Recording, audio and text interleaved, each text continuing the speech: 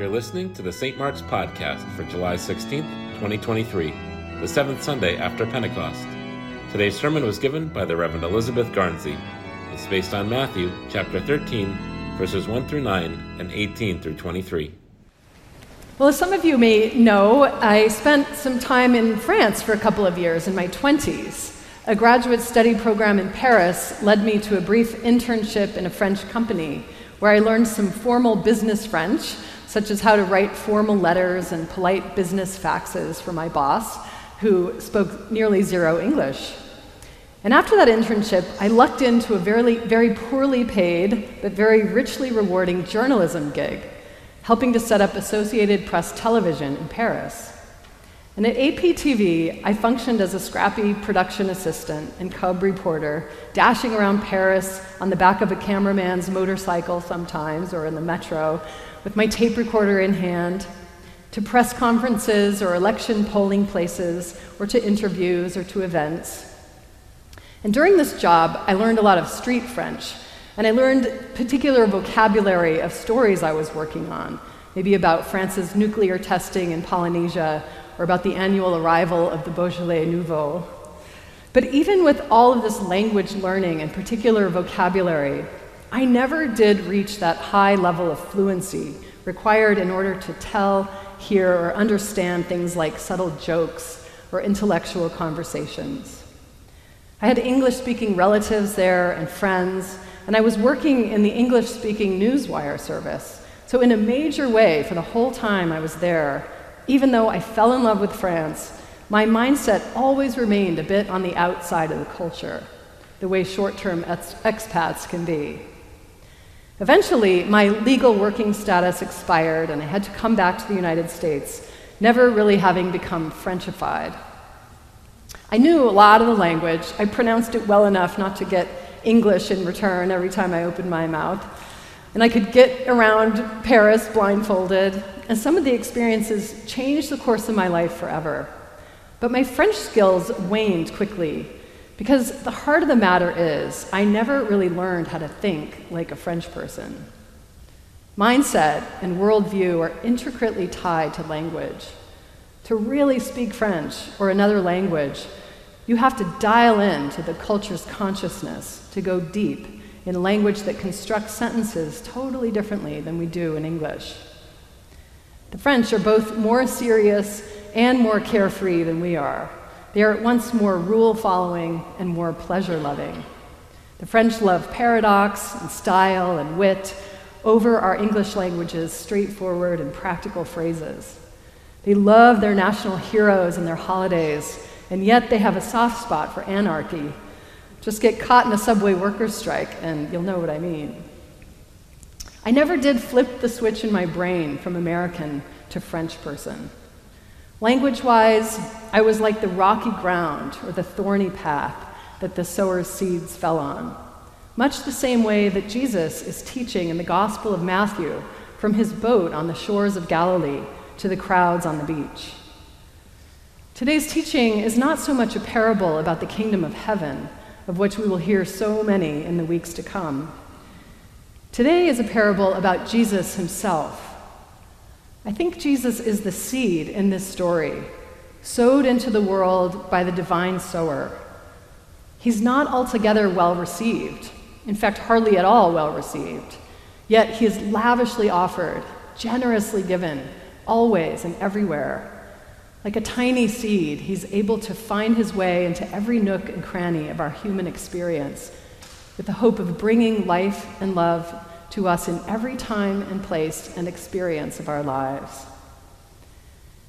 But just like my mind did not click on to the French mindset enough to become truly fluent in the language, so many of Jesus' hearers then and now do not undergo the total transformation required to really understand what Jesus is about and what he is saying and what our life is like to follow him. We reject and we disbelieve, we doubt, we even scoff that Jesus' way can work in every situation. Nonviolence, nonviolent resistance, forgiveness, patience, love your enemies, do not be afraid, Do not worry. These are really hard things in the day-to-day. At times and in certain situations, they seem out of the question, impossible, ridiculous. And yet these are the countercultural seeds of life that Jesus brings into the world. Jesus functions squarely within the tradition of wisdom teachers of his epoch. He was not a priest, in spite of that high Christological metaphor in Hebrews, calling him our great high priest. When Jesus was walking the earth, he had nothing to do with temple hierarchy. And he was not primarily a prophet, in the sense that he was not sent to Israel to warn them of impending political doom in order to turn them back to God, though he did have his aim to turn us to God. Jesus was first and foremost a wisdom teacher.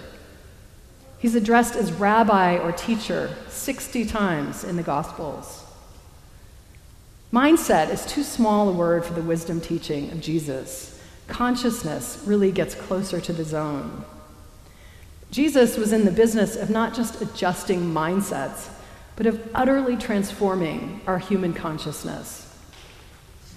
The Episcopal priest and wisdom teacher in her own right, whom I often turn to, Cynthia Bourgeau, says that Jesus is proposing a total meltdown and recasting of human consciousness, bursting through the tiny acorn selfhood with which we come into the world, into the oak tree of our fully realized personhood.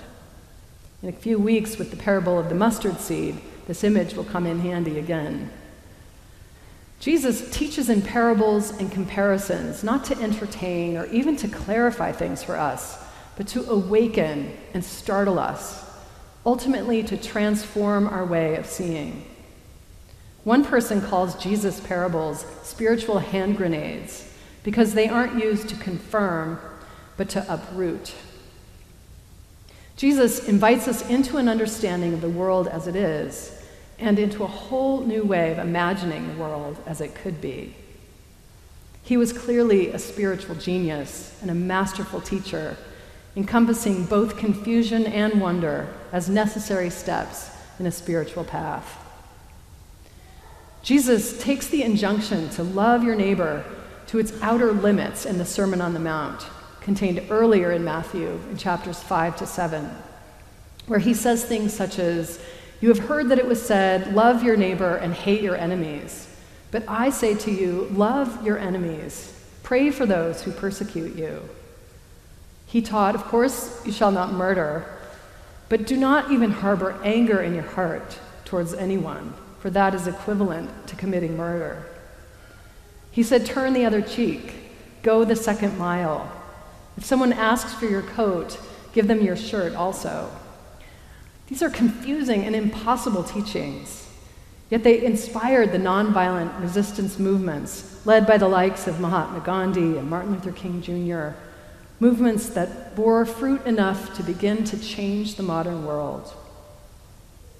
And even more confounding are Jesus' Beatitudes, in which he said, "Blessed are the poor, blessed are those who mourn, blessed are the meek." Jesus takes his teaching far beyond the world of purity codes and moral righteousness. He offers a vision both inspiring and confusing.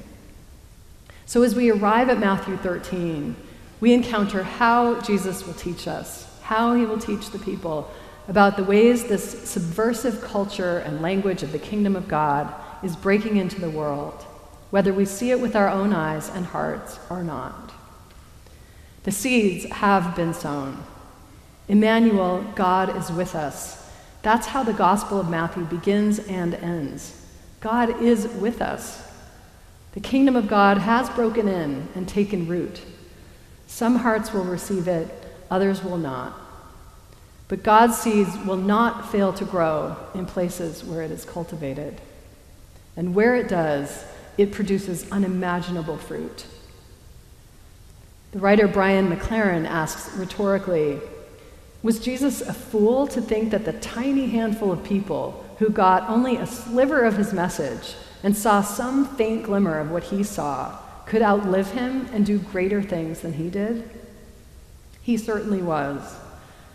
And our work is to be the same kind of fools, so to speak, who see even the faint glimmers of God's radical life of love at work in the world, the love that shows mercy and patience and kindness and self-restraint, justice, forgiveness, compassion, self-giving generosity, even and especially in the most impossible situations. Our work is to participate in that way of life at every opportunity and have faith that these tiny seeds of love are vital enough to grow, no matter the ground they fall upon. It's easy to remain just outside of that culture of God, or kingdom of God, as Matthew's gospel puts it. But when we move into a Christ consciousness, put on the mind of Christ, as our Romans reading talks about, we become transformed into people who can begin to really speak the language of God. We begin to embrace the world and the whole of creation with the same love that God does. And when we do, there is no limit to the fruit God's life and love will bear through our lives. We can't learn this language with our brains or by memorization or by signing on to a set of beliefs or rituals. Jesus' language is one that can only be learned by immersing ourselves in an entirely new consciousness, with an entirely new set of eyes and a new heart by which to perceive the world and to perceive our place and our role in it. The invitation to Jesus issued in the story of the sower today is an invitation to have our hearts and minds turned inside out and upside down. I haven't given up on my French yet, but the culture and the language I really hope to do better in is this culture and language of the kingdom of God. This summer, as we travel further along into Jesus' many parables of the kingdom of God, I pray that the sower's divine seeds will take root in us and grow, uprooting and transforming our minds and our hearts and our lives. Amen.